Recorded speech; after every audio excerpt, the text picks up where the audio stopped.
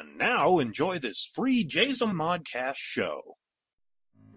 Hi everyone, I'm Jeremy Miller. I'm Brad Keston. And my name is Jenny Wildsmith. This is Stacey Heather Tolkien.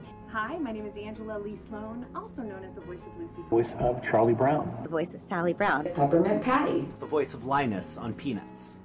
Derek Mackey with Cool Water Productions LLC and Sam Mason are bringing you the first virtual live autograph signing event ever. This is your chance to add our autographs to your collection. We have pictures, Funko Pops, Super 7 figures, private one-on-one video chats, and a group panel. You can find all the information on any of our social media pages just by searching @PeanutsReunion on Facebook, Instagram, and Twitter. You can actually also order tickets to our October 10th two-part event on inhouse-con.com. The first part of the event will be the one-on-one video chats and Peanuts panel hosted by Derek Mackey from 12 to 1:30 Pacific Standard Time. Then you can go over to our Facebook page and watch us sign your items live hosted by Sam Mason. We also have a mail-in service where you can send in your items and have them signed by us. Or you can buy one or more of our items that we have for pre-sale. Starting now! The pre-sale items are limited in number, so get yours today. Brad Keston, voice of Charlie Brown. Sally Brown. This is Linus. So, join us October 10th. We can't wait to see you there, and thanks so much. I'd like to thank you for being a Peanuts fan. Thanking you for being a Peanuts fan. I'd really like to thank you for being a Peanuts fan. This is Peppermint Patty, and I would like to thank you for being a Peanuts fan. See you on October 10th. Hey there, this is Ralph Garman, and you are listening to the World of Myth Bits. You made an excellent choice. Welcome to the World of Myth Bits. We are your hosts, Jenna and Joe Sparks, and this is episode 101. What a what?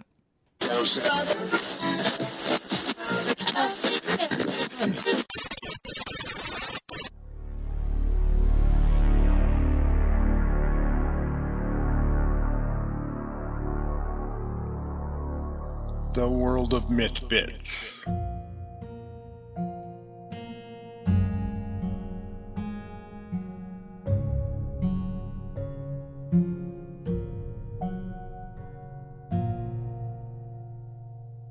So again, welcome to the World of Myth Bits. We are at episode 101, where we review issue number 88 of the World of Myth magazine. And let me just go ahead and say that there was, again, amazing content this month, and I'm really excited about all of our reviews. And yeah, we had a blast, honestly. So honestly, there's no housekeeping this week, which actually at the end we will kind of talk about our message from our founder, Dave Montoya. So basically that's a good little roundup, I believe. So yeah, I think we can just kind of get into it. Alrighty, let's dive in. Alright, so let's go ahead and jump into Drabble and Flash. Our first story is Younger by the Minute by Gabriella Balcom. And, okay. So I'm going to do my best to translate my stream of thoughts that I typed out as I was reading and right after I read. So, I'm only 30, but this story is me because I regularly, like every year, I kind of joke about doing an unbirthday. About, you know, when my birthday rolls around, it's actually an unbirthday. And there's a lot of psychoanalyses we can get into there regarding society and age and percepting age and all that. But anyway, I really liked the wordsmithing magic that Gabriella applied here. I think the narrative was really like delightful, and it was a woman whose perspective I enjoyed reading from. What did you think? I thought it was very well written. I mean, the content exactly, I cannot relate to the content myself, but I thought it was very well written and yeah, because there are definitely different standards. Absolutely. But yeah, definitely a great job on that. All right. Alrighty, so that's going to bring us to The Fell by Christopher Bice. From my understanding, The Fell is a type of dark or death magic. I found it very entertaining. You know, the true test of a man's character is by giving him power. It's very interesting, though, when you include these supernatural forces, because who's to say that that particular character wanted the death magic? You know, whether or not they're trained in death magic or fire, ice, through the elementals, or necromancy, any of the different types of magic. Yeah. Whether you can believe that it is given or non-given, you know, born with it. Where it came from. Or where it came from. Other than that, you know, very well written and formed out. Yeah, I thought it was a really cool perspective. Definitely something I've never read, and I really liked that. I always like the kind of ingenuity of trying to translate something that you normally wouldn't think to translate. So I really, really liked that one. Very, very well written. Great job. That will bring us over to Galactic Apartments by David K. Montoya. What'd you think? All right, so we live in a house with multiple people, and this was one that kind of like hit my soul in a way of relating to the content in a very bitter but funny way. And I think Dave really kind of did a good job of capturing that kind of scenario with a very delicate humor that's not, you know, spit out your coffee kind of laughing. It's just one of those like, heh, you know, those little subtle kind of tidbits of laughter that you're like, I grasp this, I get it on a deep level. I thought it was interesting how he formed the intelligent life form of a different galactic based upon humans, as though they would act in a humanistic manner, right? Mm-hmm. Even though we feel that, I guess if you need to use the term aliens, would be much more intelligent than we are, and yet they're acting in the same manner. Mm-hmm. I thought that was very interesting. Yeah, there are just some things you can't really escape. Right. Family, you know, roommates, society, etc. That'll get you. Very well done, sir. Thank you. All right. I think that actually we only had the 3 this time. Okay, yeah. So then that will actually bring us into fantasy. And the first one we have on the list is Preparations by Stephanie J. Barty. What'd you think? All right, so we kind of had the advantage of talking to Stephanie last week on the podcast for episode 100, and we did kind of get like a deeper look, and it's kind of funny. I read this part before we got to talk to Stephanie, and I thought it was kind of funny how our conversation, it kind of like affirmed my thoughts. And so I really liked how this story kind of took us down a different route regarding love, and how love is a unique, powerful energy in and of itself. And I think when, and I hope, you know, Stephanie would agree, you know, the perceptions we have growing up, especially girls, we're kind of shown these really toxic ideas of romance and relationships and love and what it's supposed to be. And through fairy tales, even through movie, TV. And this one, I think, did a beautiful job of showing that when we have those kind of expectations of how love should look because of what we've seen, what we have grown up watching, and that's not the case. You know, every romance is different and every relationship is different, and you're going to get something different out of it, especially if you don't have these preconceived expectations. And when I wrote down my thoughts, they were a lot more sensical. So I'm trying to kind of, like I said, summarize. But yeah, I like how Merrick and Celeste, they're more than romantic partners. You know, I like that they're collaborators. They have to work together beyond typical romance. It's much deeper than what we expect. And yeah, so I'm really excited to read more. I know there's a little bit more to go with these two and their stories. So what about you?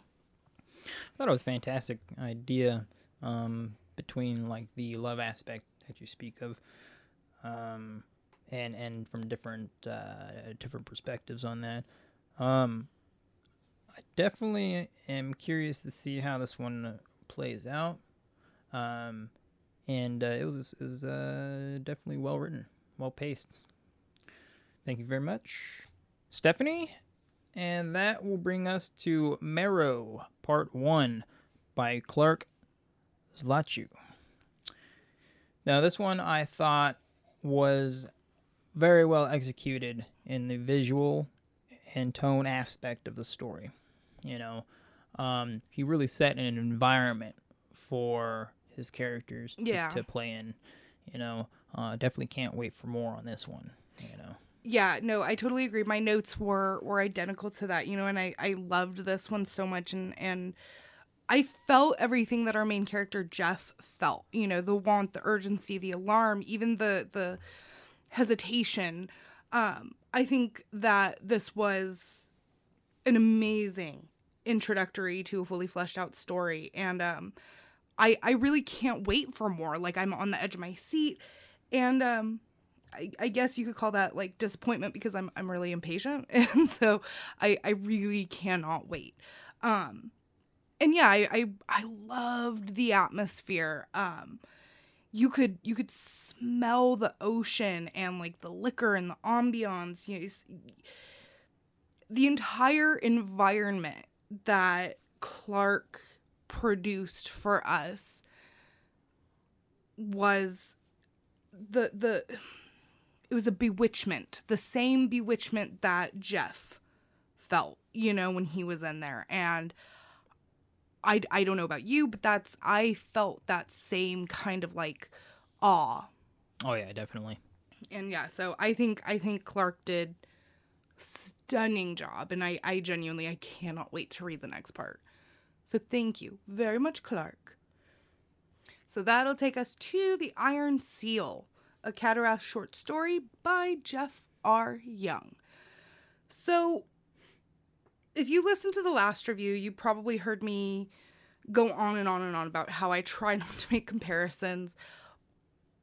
But, and I mean this in the highest regard, again, throughout quarantine, we re-experienced the Witcher game series, and I also finally started to actually read the short stories. And this one, I don't know exactly why. I think it was the setup, but it really made me think about the Witcher short stories, and I really like it. Jeff did a really magical job of telling a really like unique and deeply thought out fantastical realm, and he did it with such like a simple encounter. And the act of going to collect an artifact, and we're not only learning about short-tempered lords, but by the end of it, there's the entire budding of a whole history of a civilization. And I think that was that Jeff did a really gorgeous job of writing it so smartly to kind of tell us all of that information in like such an easy way that it breathes into this story. And I like, in my notes I pointed out, you know how they say if it's boring to write it, it's going to be boring to read it. And that was the polar opposite of my reaction because I had so much fun reading this one. And so, and I hope Jeff had fun writing it because it feels like it. So, yeah, this one, I really love this one. I liked how he brought in returning characters from The Rising. And definitely was like I guess you could call it a short story side quest type of deal going on. And I think that's probably why I compared it to The Witcher, because that's kind of what The Witcher short stories are. Oh yeah. And that's where like I really enjoyed that. Yeah, I think. Sorry, didn't mean to interrupt you. I think he could, if he had enough short stories, create a long, version or story of these short. Just even an anthology. Yeah, these like short little quests, And I think I think I'd kind of gotten into that too last week. So yeah, so we have high expectations from you, Jeff. That's right. What it comes down to. Which, speaking of which, Jeff's ebook comes out on October 6th, I believe. I'll double check that. But just in case that didn't make it into the housekeeping.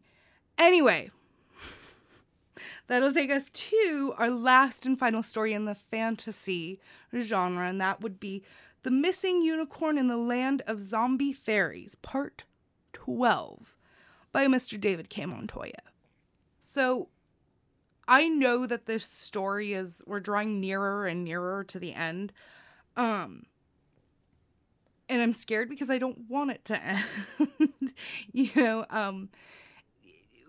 We've gotten to know these characters so well, and I think that's kind of been the hardest part so far about doing these reviews, is especially when you're reading like chapters,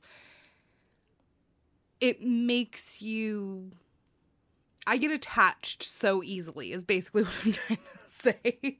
So anyway, I liked the way that this one, up to this point, we've seen Olivia and Emma together pretty much every step of the way. And we've gotten a lot of information about each of their personalities, and grown to know them and see them like traverse each and every trial that they've had to encounter, which it's been a lot. Like every chapter, there's something new that they have to deal with. And now that they're separated, which pretty much happens like early on, so I'm not giving away any spoilers, I'm very eager to see and learn about because the only time they were separated was it last? No, it was a few chapters ago, and they were separated, but it was only for a minute, and it was gut-wrenching. And so now that they're actually like physically separated, I'm eager to see what's coming. Oh yeah, definitely. So I definitely like how it's being paced out. Mm-hmm. And the pacing is perfect. And that Centaur's a character. Yes, he is one of the favorites. All right, so that wraps up fantasy, and I think it's probably perfect timing to jump into horror because we are just entering October, so I'm quite excited. All right, so here we have our horror section, and you didn't see me do a big flourish, but I did a big flourish with my hands for horror. And sprinkles and confetti just flew. It did. We love October in this household. Although it was black confetti. It was black, little, cute, spooky confetti. All right, so our first story is Earworm by John Timm. What did you think, sir? I definitely liked it. I believe it was a cautionary tale over advertising myself, Mm-hmm. And how our brains actually, how they react to repeated ideas, and how we can be easily influenced by certain ideas, So I guess it is a true-to-life horror story, Mm-hmm. Very well done. Yeah, that was in my notes too.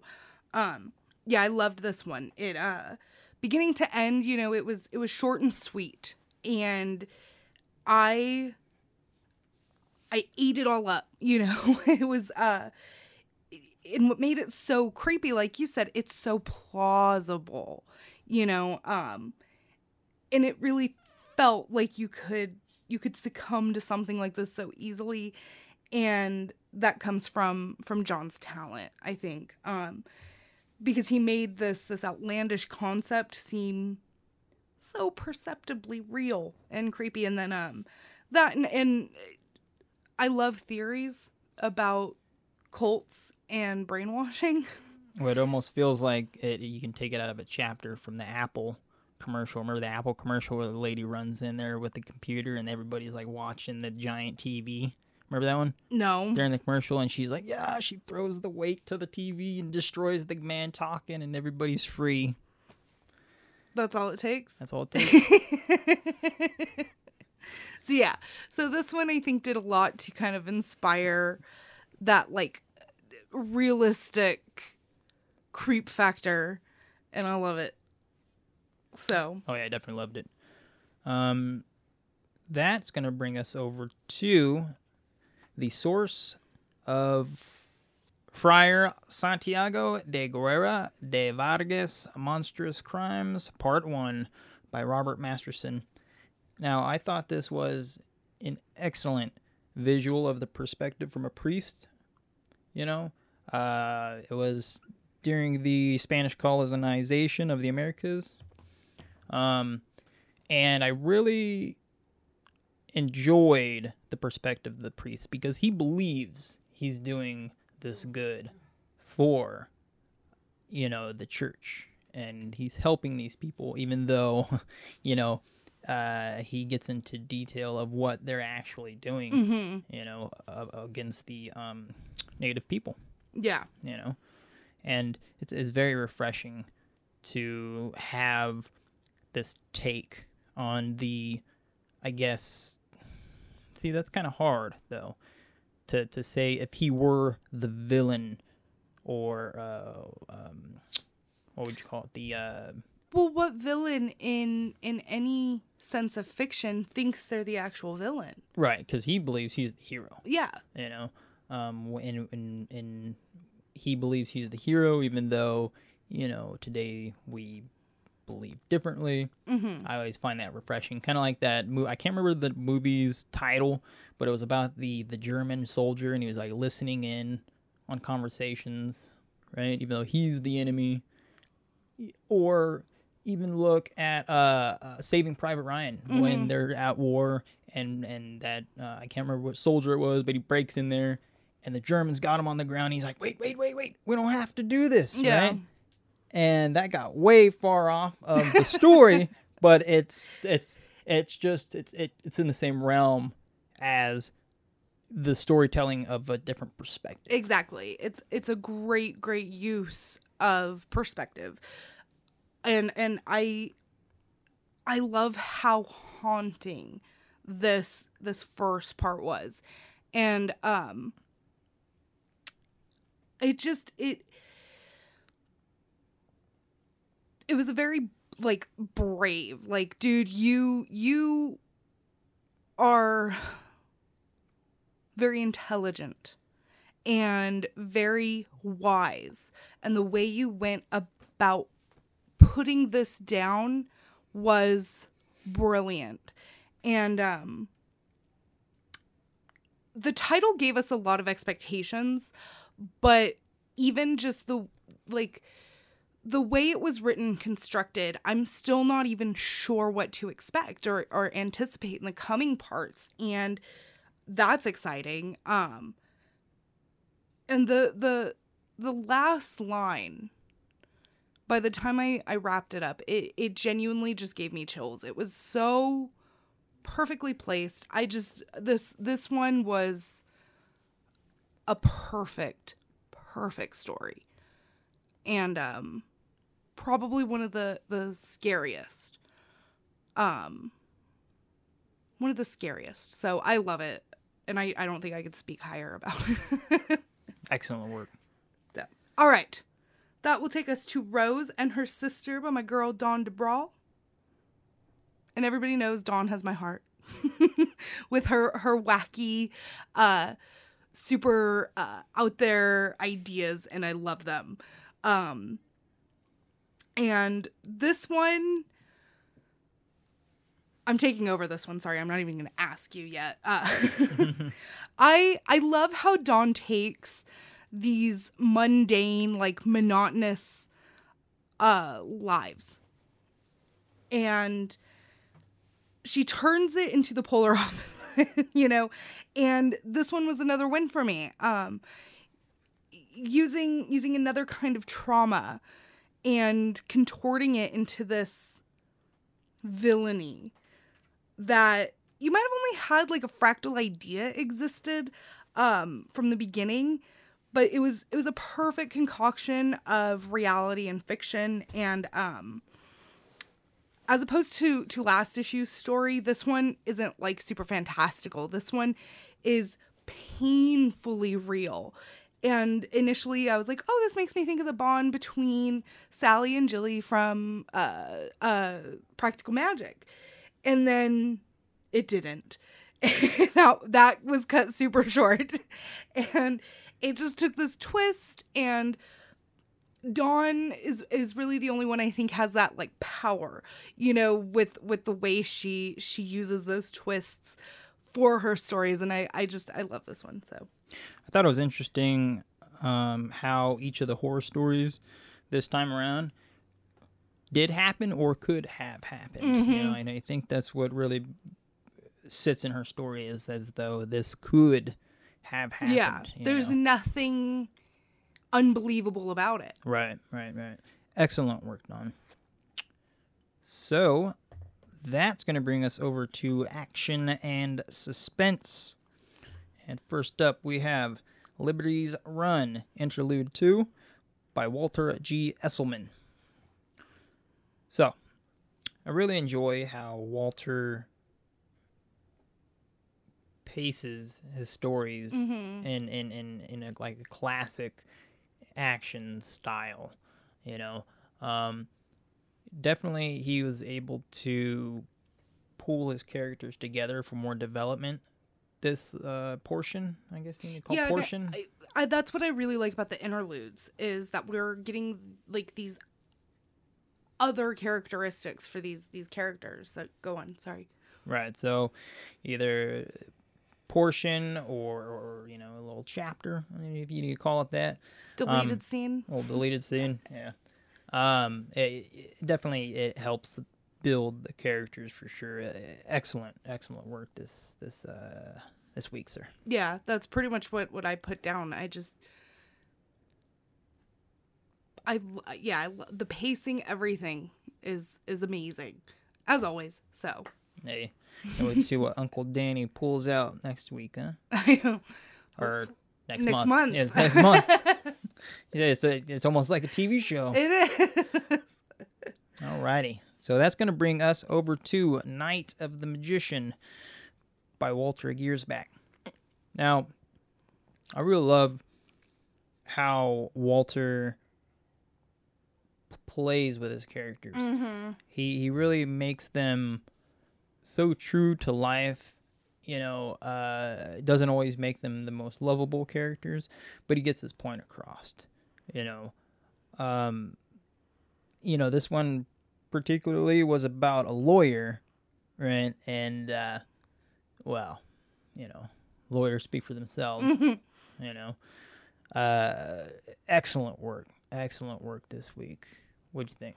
Yeah, so here's the weird thing, and it's something I'm experiencing. I don't know if Stephanie or Dave experienced it, or even if it's something you, Joe, are experiencing. But as we're diving deeper into these stories and like familiarizing ourselves with the writers, in our first review, I didn't realize until reading Night of the Magician, how it really puts an interesting hold on my mind regarding expectations. And this was one that like superseded them. And I read over this story a few times because I wanted to pick up all the nuances, the staggered stresses, the anxieties, everything that wasn't like in plain view from the get-go. And because our main character has been alone with his thoughts, to kind of obsess over what he did that was wrong or bad, rather than what he might have done that was good or decent. Then again, I mean, the ending, like, if you're an overthinker like me, the ending is like, I think on its face, it's very obvious, but I think there's some more depth in there, like, without any spoilers, he said, convinced and not actually innocent, so whatever your intentions, Walter, I loved this one, and the concept of how we all dwell and linger on all the wrongdoings, because those attributes are oftentimes easier to focus on rather than like the positive things we do, that others around us might see. So I liked this take a lot. Oh, yeah, definitely. And when I said we know lawyers, I didn't mean in a derogatory form. I just meant, well, they're lawyers. Yeah, and I think that's kind of where, like, it's left open for open end. Right. So I really like the subtleties and suggestions, could be, it couldn't be kind of thing. So. Right. Excellent works there. That's actually going to lead us over to A New Life for Sarah by Gabriella Malcolm. What'd you think? All right, so this was one, we see this scenario in countless films or TV, and it always happens so fast. Usually it's like a montage or something, and so I know I've never really gotten the pleasure of kind of reading this concept in a more slowly paced format, and with all the anticipation and the stresses and everything that's happening in a situation like this, and where we got all the information we need to understand and comprehend what's happening with Sarah, but we're still kind of left craving more, and yeah, I definitely feel that you can build off of this character, maybe give some more context of why she is running away, or you could also continue on, and definitely you can build her, for sure, excellent work, though. Excellent. Oh, yeah. Yes. So all right. That will bring us over to Californication by Red Hot Chili Peppers. No, by Doug Hawley. So I thought it was interesting, for sure, the format that he particularly took. It was interesting. It was like a news report, but in story format. It was interesting. I think that's why I liked it, because I've never seen something formatted like that, and when it's presented in that style, everything feels factual. So even though the story takes place a little bit, in the near future, it's easy to feel that everything is 100% actual. And my notes for this one are kind of long, like, sorry. And so I won't lie, like, within like the first like 3 sentences, my feathers got a little ruffled, and I'll explain why. I'm a native Californian. I've been here since I was born. So like within like the first like couple sentences, I was like, wait, what? But then as I read, I'm like, there are no lies here whatsoever. Like, this is true. And one thing I pointed out in my notes was how it's funny, because Joe was born in California, moved to Arizona, then moved back. And I can definitely attest to the when you're asked why they don't like Californians Yeah. coming through with Arizona, and it's pretty much the same to where they're like, oh well, they come through and they, and nobody has a straight answer to why. Yeah. But I think it's funny because, like, it was the area that Joe lived, it was super low cost of living. It was super affordable.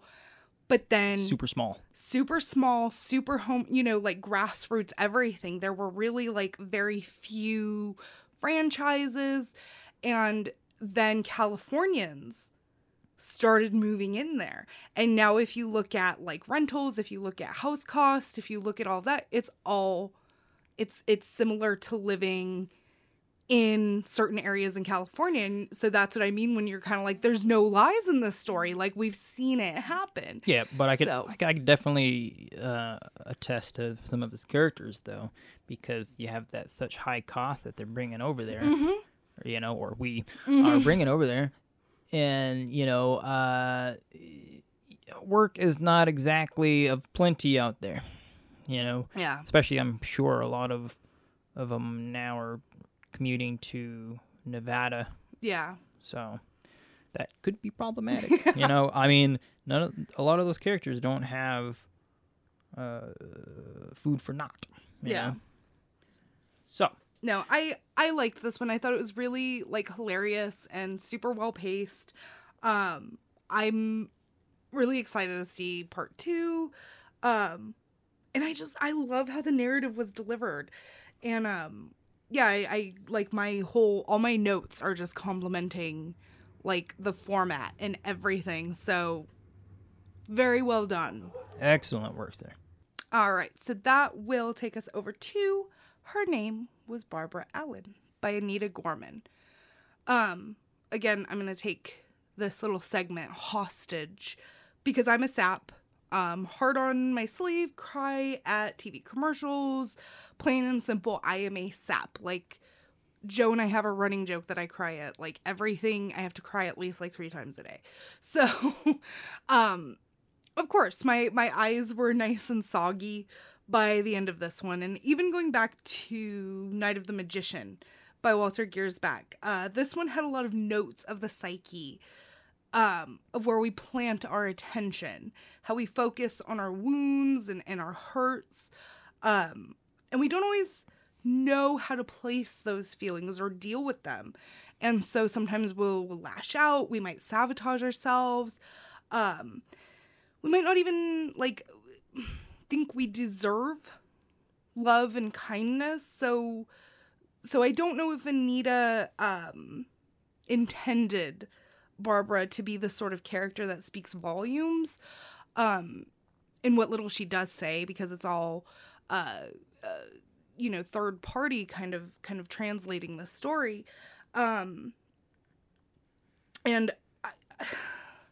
I just think Barbara was painfully relatable, and there's so much beauty in what she's lost, the guilt she might have and felt, and everything that caused her turmoil, and the ending, while it was sad, it was, even devastating, it was also stunning and just beautiful. And I can see how this was orchestrated to kind of be assumed to be the beginnings of like a wives' tale, something that's going to transcend generations. And I really, really admire the way this one was paced and put, and it was a really beautiful story. Excellent work, Anita. Definitely a beautiful story. Very well done. Thank you. That's going to bring us over to science fiction, starting with The Mountains by Jim Bates. And I am definitely glad that Jim ended this the way that he did on this journey, for us and the characters. There definitely is always going to be light at the end of the tunnel for whatever situation. In this story, clearly does that justice. Mm-hmm. Yeah, and I mean, what a beautiful conclusion. And like, I can't even think of how happy I am for that finale. And after each chapter, each one more stressful than the last, to have that moment of relief was a nice feeling. You know, it was very fitting for the entire tone of each piece of this story. And I think up to this point, the readers are as hopeful as our characters for their futures, but also scared for them because we don't know what to expect. And we're there alongside this journey. You know, we're unsure of the path. And so reach that point where we landed, it was a very warm, satisfied feeling. And Jim has such a brilliant inflection to his words that I've loved from the minute I started reading his work. And there's so much power in what he has to say and how he says it. Except now, the only thing that really sucks is the story's over. And I'm like, what do I do? I really would love an epilogue to this. I would love just nothing stretched out, nothing too long. We don't have to dwell. I just really want to know more about where we ended up. So hopefully, I don't know if Jim has any idea if he wants to do anything like that, but if he does, I will eat it up. So yeah. There we go. Great work, Jim. Thank you very much. That will lead us over to The Search by James Rumpel. And this was another story that I found very interesting about how it was paced out. So,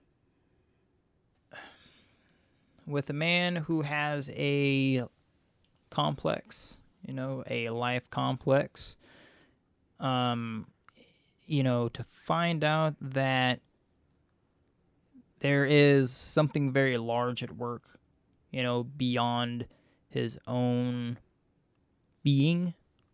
I found how he wrote that very interesting. Yeah.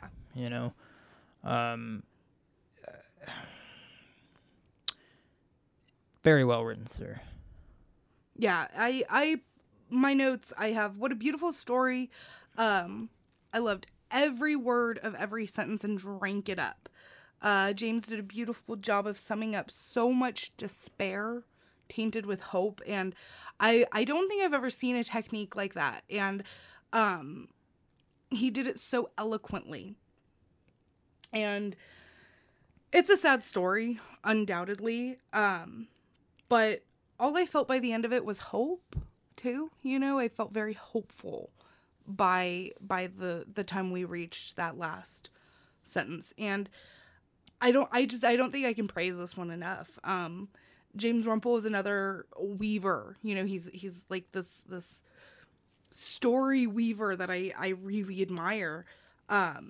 Because he has such a talent for telling unconventional and unique stories. Oh, absolutely. But they're so easy to comprehend, and they're so realistic. And I really loved this one. Oh, yeah, definitely.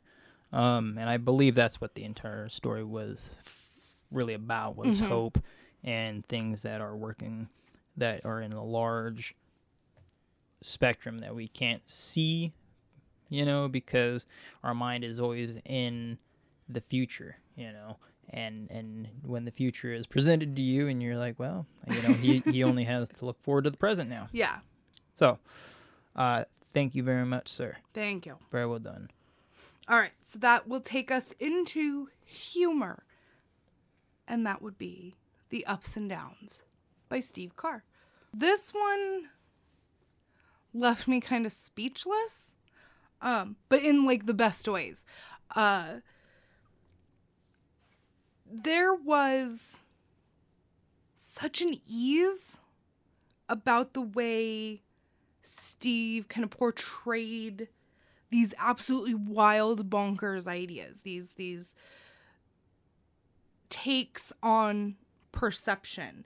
And nothing about this story, even though we know it is, it doesn't feel like it's out of left field. You know, it feels natural and organically produced. And again, you know, it centers back around to the concept of perspective. And I thoroughly enjoyed the idea behind understanding what is and for whom, you know. And on top of that, I think the imagery that Steve kind of painted was, it reminded me very happily of Jim Henson. Maybe Jim Henson on acid, but I love Jim Henson, you know, work with a passion. And this is like a story that, you know, I would love to see, like, even Brian Henson, Jim Henson's son, like, bring to like visionary life. I think that would be so cool. But like, I totally pictured this in a Jim Henson kind of labyrinth way. And I really liked this one. I thought it was a really like perfect finale for the fiction section. What about you? I definitely enjoyed the imagery and definitely all of the fantastical happenings within the story. I can definitely see how you were talking about a more of a Jim Henson's type of scenario. Just like visually and even like the construction of the humor aspect, because it's not like this laugh out loud kind of funny. It's this like, I don't know, it's just this like thoughtful kind of humor where you're just kind of with it. Oh yeah, absolutely. Definitely excellent work there, sir. Indeed. So that wraps up our fiction section, and wow. So that will take us over to poetry. So our first poem is Rispetto for the Birth of Venus by Stephen Bruce. Now, I'm admittedly a little biased here because The Birth of Venus is one of my favorite works of art, like in the entire existence of art. And I remember when I was little, my mom had these magnets on the fridge, and one of them was the Statue of David and the other was Venus. And they were like paper dolls. You could put magnetic clothes over them because why not? It was the 90s. Anyway, so it was kind of like during like this traumatic time in our lives, and it was a lot of comfort. So like anytime I look at Venus, like it's just a good holding in my heart. So anyway, made it way too much about myself. The point is, I think that this one was a perfect homage to Botticelli and The Birth of Venus. And, you know, accenting the work with a story. And as we're really getting to know Stephen Bruce in these reviews, I really see his brilliance and his capabilities in how he talks and writes so beautifully about these works of art. And I really love this one. But again, I'm a little biased. Excellent work on that poem. All right. So our next one is Hand of a Poet by Jeff R. Young. What were your thoughts? I thought it was a fantastic poem about the true power of the writer, you know, and the environment of the story as a whole. Yeah, this one, like, I love how this one gets into the psyche of a poet and how poetry comes to be, as it were, at the hand of a poet. And so I loved the line, but as I gauge my future from my past. And I know it continues, but that line to me, that one stuck in my head. Because I think it's so poignant and relevant to being an artist, and in whatever capacity. And I just think this one is a beautiful way to claim how possibly tragic, but also like super powerful and consuming poetry and its art is. And at what cost to its writer, you know? So I agree with you about the environment. Like, it really sets that environment. So. Definitely. Excellent work on that. All right. Next up, and oh gosh, I am rusty on my German, so sorry, guys. We have Allgemein Geld verspielt by Jack D. Harvey. So this one was another one. I think you should speak with a little more anger towards the pronunciation. Maybe. Allgemein Geld verspielt. Verspielt. I have a German friend, I should ask her. Gotcha. Anyway. Look at us, two Americans speculating on German pronunciation. Yeah, really poorly too. Sorry. All right, so this one, kind of like The Birth of Venus, and taking on these worlds of art and these historic ideas. In this one, I think it was absolutely stunning. And Jack, you know, he tackled it like head on from this novel from hundreds and hundreds of years ago, and he's paying this beautiful homage to it and dissecting it in this picturesque way. And he really has a talent for grabbing and maintaining the attention. So, you know, I've never read the novel, but like I got it. I got everything I felt I needed from the novel. You know, this not ancient, but nearly ancient, you know, take. And it was like I said, it really like maintained attention, and it made me want to like understand and kind of comprehend more about it. And I don't know how easy it was for Jack, because we are traversing like an entire life in this piece, like beginning to end. And I mean, many much kudos to you, Jack. That was beautiful. Very well written. Thanks, sir. All right. So that will take us to our next poem, Apocalypse by Christopher Bice. And I've kind of taken this whole thing hostage, so what did you think? I thought it was an interesting poem about the setting of the bomb, about the entire structure and the entire environment, about what is about to happen, you know, once things, you know, there's no turning back, you know. Yeah. But yeah, definitely I love the format, and I love the message behind it. Excellent work there, sir. Yeah, and I feel like whenever you end a poem the way Christopher did, it's like automatic chills. So yeah, very, very powerful. That's going to roll us into Doom and Gloom Upon the Ides by Linda Imbler. I found this very interesting about the whole death behind Caesar. Mm-hmm. You know, even when the what they called, the soothsayer, I think that was the soothsayer, said beware the Ides, right? And I mean, which is interesting because he wasn't the most likable guy, right? And then you had his right hand, Brutus, right? He stabs him too, and it's like, man, you know, even though he had pretty much the most powerful position in the government of the system, and he was acting like a jerk, you know.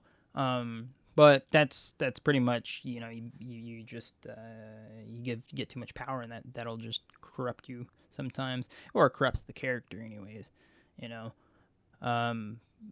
But definitely about the poem, I really enjoyed it because I really enjoyed the message behind the whole Caesar aspect. You know, as a whole. I think it was a really good way to analogize, you know, betrayal in a very beautiful way, because we've all at some point in our lives experienced some kind of betrayal. And I think Linda is very talented at taking these sort of super relatable concepts and putting them in such a beautiful, articulate way.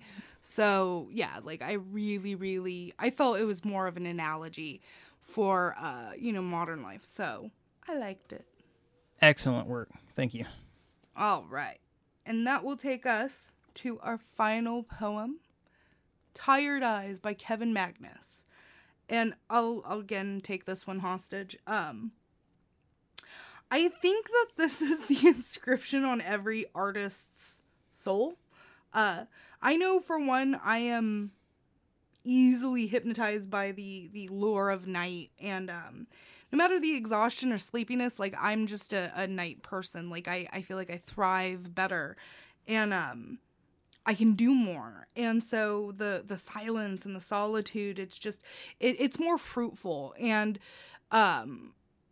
it brings to mind like my favorite quote from my favorite author, Poppy Z. Brite, 4 a.m. knows all my secrets. And so I feel like that was a good summary of my feelings for this one. What about you?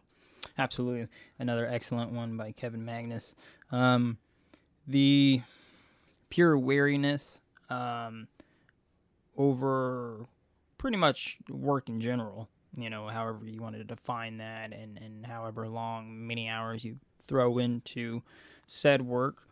You definitely can relate to this, whether you are a night person or day person. It's just chance takes us into the night. So I thought it was excellent. Another excellent one by Kevin Magnus. Yes. Thanks, sir. That's going to lead us over to the art section. And what we have first is the Anti-Kieran by Talia. I really enjoy how she uses the digital medium to implement her beasts. The way she uses colors, and it's just fantastic work. Yeah, I complimented the palette again, and I love Talia's thoughtfulness regarding anatomy. I loved the execution of how this creature was articulated. It's so beautiful and mesmerizing, and especially the implications of what a Kieran is. It's such a cool take on something, and just beautiful. Like the implication of fur was beautiful and so like lush, and the face. I loved the face and the emotion on it. I really love, like you said, Talia's ability to kind of take these creatures and create this really amazing narrative around them. So yeah. All right. Excellent work. Beautiful. Okay. I will take this one because I have something very important to say. So their next piece is Untitled Footpick by Ryan Scherfenberg. Now this scared me because I hate feet, but dude went old school for this one, and I love it to death. It's ready for print, and I, for some reason, my first thought when I saw this was it would be such a cool album cover for like Primus, even though it's 2D image, and Primus typically uses 3D, but still, it fit Primus for me. And I really like with the color palettes, and the stippling. Dude, stippling is hard, and I really appreciate it. So yeah, I really like this one. Excellent work there, sir. All right. That's going to bring us to Hidden by Ed Brickberg. And this was another great piece that had the comic book flair. Mm-hmm. I definitely love the styling, the coloring, everything about it. Excellent work, sir. Yeah. Ed has this like great technique that doesn't always, a lot of artists don't always know how to apply it. And that's the implication of thousands upon thousands of details. And he did a gorgeous job from the ship to the landscape to our antagonist or protagonist. It looks like there are, I mean, millions of details, and it's beautiful. And again, palette. I love the palette on this one. Ed, for me, is somebody who has definitely honed his craft. And so his work is really recognizable as his. And that's honestly a major feat. So gorgeous, stunning work, sir. And that will take us to our next piece. Female plate character by Vincent May. Your thoughts? I remember Vincent had a booth across from us over at PCE. Mm-hmm. So undoubtedly, I'm not surprised his execution on this piece. You know, I think what would have added to this piece just a little bit would have been chainmail. You know, a little underlaying chainmail. That'd be pretty sweet. Yeah. You know, but excellent work there, Vincent. Yeah, and you know, I do want to take a second for just a silent respect for Vincent's ability to draw and design fabric, because fabric is painfully difficult, and he did such a brilliant job because it's so luscious and so like meaningful and intentionally placed. And again, with the palette, that like almost shark blue up against that burgundy, stunning. And also, I just want to applaud again for Sensical footwear. You know, that's one of those like little details that you pay attention to, and I really like those boots. So maybe I don't know. Let's make some cool boots. But no, I loved the whole concept. So very, very amazing, sir. And our next piece, Facing Your Fear by Boriana Ananivia. I'm very sorry if I butchered your name. But hopefully this makes up for it. So I'm kind of biased anyway because I love grayscale or monochromatic work, especially up against bold backgrounds. And so I love these dynamics of this vermilion in the background.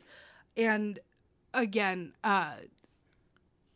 beautiful, intentional, microscopic, teeny tiny details, and super smart decisions regarding those details. And everything from the armor to the braids in her hair to the folds in her collar, just absolutely stunning. Beautiful, beautiful work. What about you? Oh yeah, it's definitely excellent work.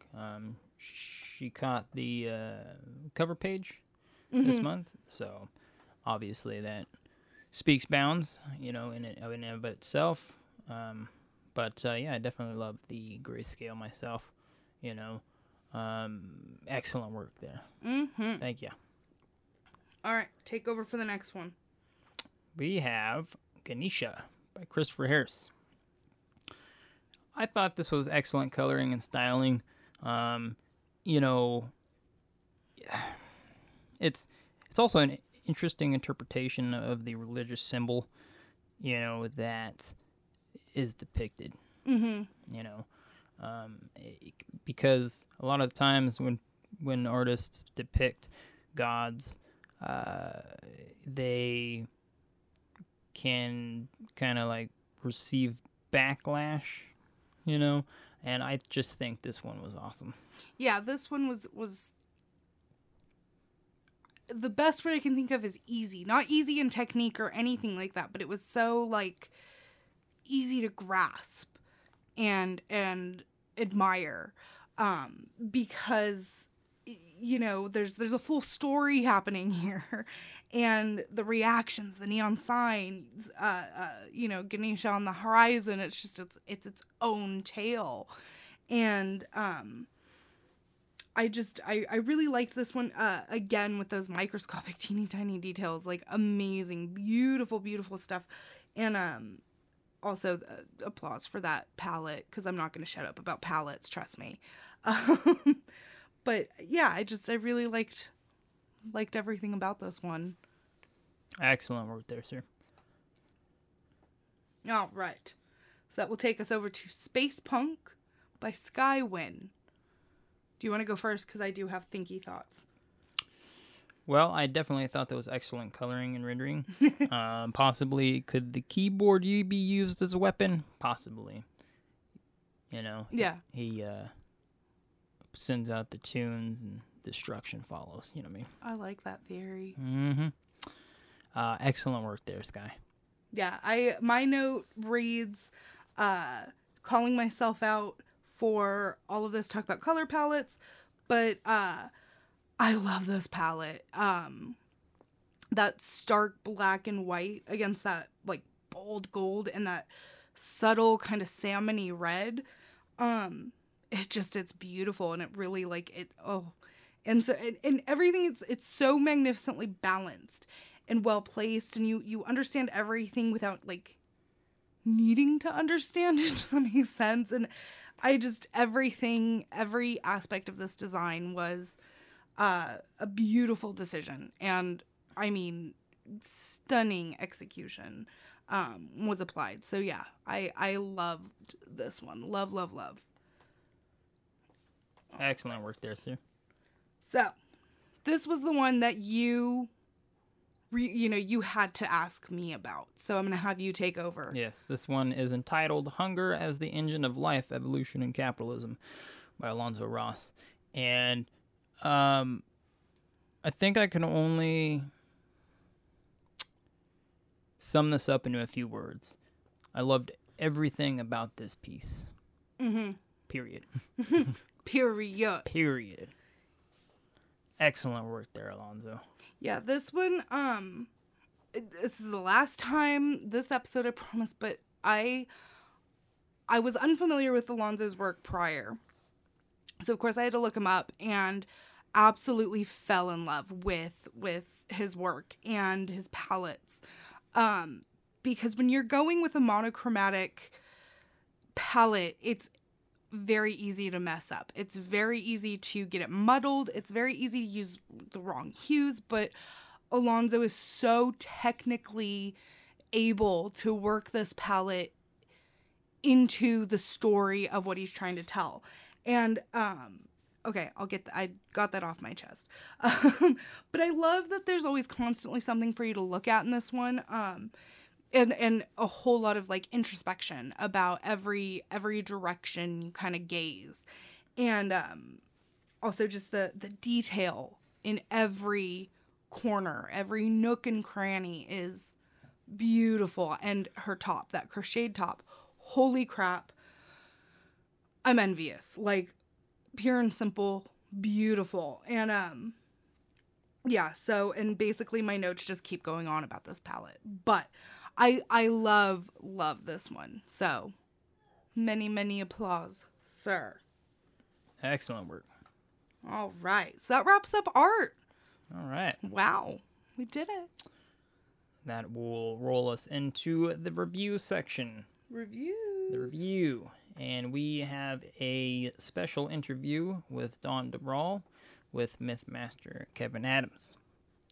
On this particular episode, they tackle how she got started writing, her favorite movie, authors that inspire her horror style.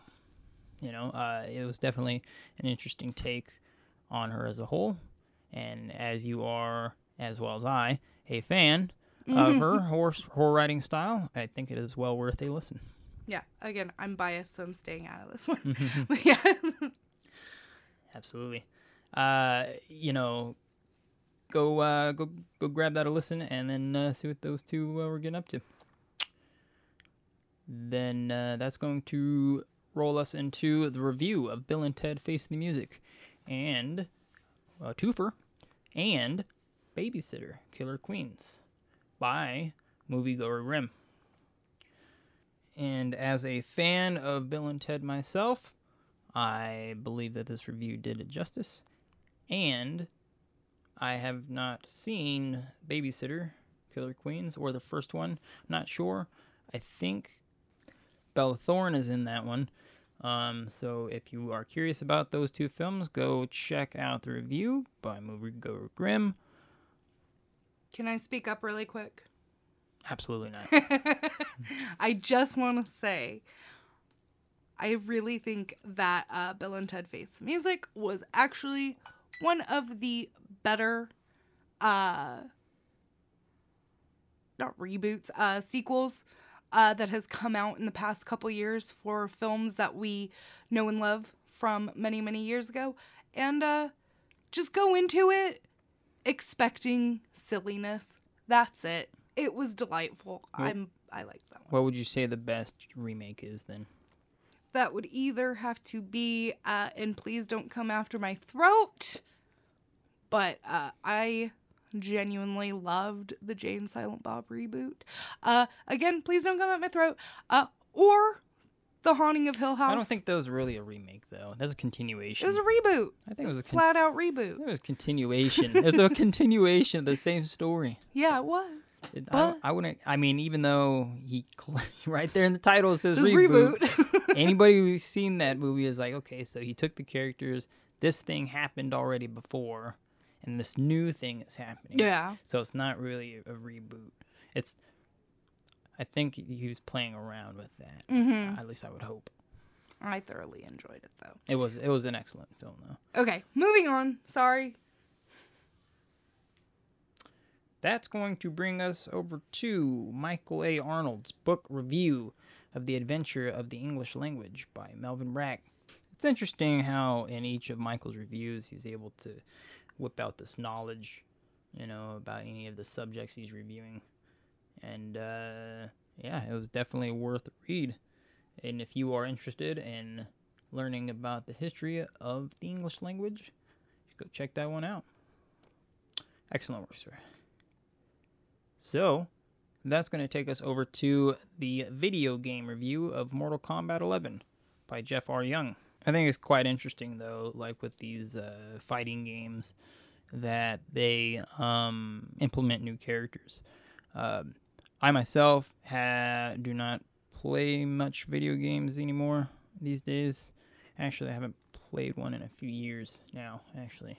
I keep trying, but he won't. I mean, it can become overwhelming, But enough about that. If you enjoy Mortal Kombat, go check that review out. Excellent work, sir. Now that's going to roll us over to the art review of Gino Cervini's Armored Train in Action by Michael A. Arnold. And in this segment, he goes into an interesting review about the futurist movement in art,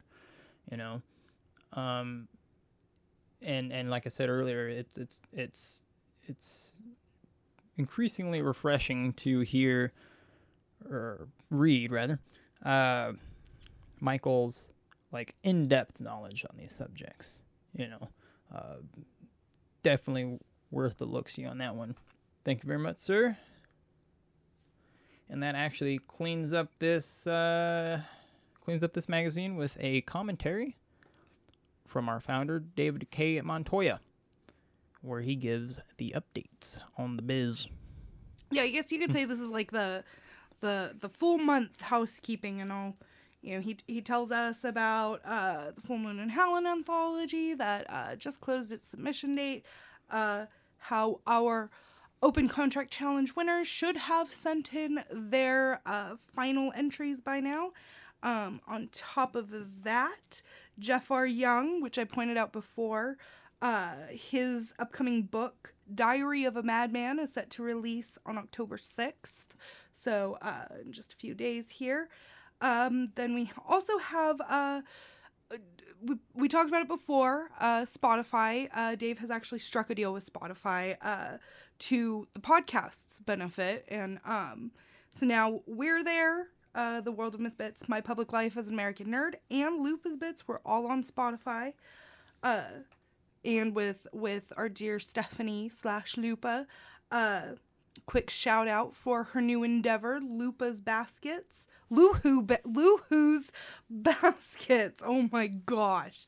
Luhu's Baskets, which are just like bundles and baskets, can be sent North America. Really, really cute concepts. You can always go to luhubaskets.com. And then also points out about PCE 2021 regarding guests, which hopefully you've been paying attention, because we have Carrie Means, the voice of Frylock. We have Bob Carter, speaking of Mortal Kombat 11, the voice of Shao Kahn and Baraka. And we've also got Dominic Pace, who played Gekko in The Mandalorian. And finally, what do you guys think about Dustin Diamond attending PCE 2021? So please share your thoughts. Go and read the whole message. And like I said, I guess that's a really good summary of the housekeeping for the month. So yeah. Well, there it is. Our second review. So yeah, so that's a wrap on issue 88 of The World of Myth. And it's been a long, big weekend. When we're recording this, it's actually before the weekend. But I have my first art show in LA, so I'm very excited. If you guys care, I will try to update you. But yeah, so I'm a little eager, a little nervous, a little excited. I haven't done anything like this in a hot minute, so hopefully it goes well. Also really haven't been out of the house in like 6-7 months, so that will be fun. And luckily we're in a legit setting to where everything's gonna be taken care of, to where there's gonna be social distancing, masks set up, only a certain amount of people within the walk at a time, all COVID precautions and everything. So definitely. But I'm very excited. So yes, I had to boast for a second. Sorry, big head. Well, I'm certainly proud of you, and I'm sure everybody at JZomon is proud as well. You can always find us at www.theworldofmyth.com, on both Facebook and Twitter at The World of Myth Bits Podcast, and at The World of Myth Magazine, and also on Instagram, just at The World of Myth Bits. And one last quick note. Excellent job to everybody who submitted. Excellent work to everyone. And thank you for listening. Bye.